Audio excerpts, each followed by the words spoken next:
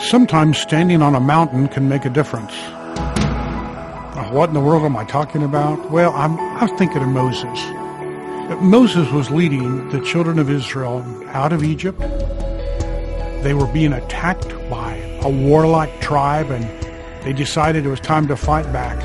They had a young general by the name of Joshua who led the children of Israel, but they were getting defeated until Moses, on a nearby mountain, put his arms in the air, a symbol of prayer, and God stepped in, and Israel won the battle.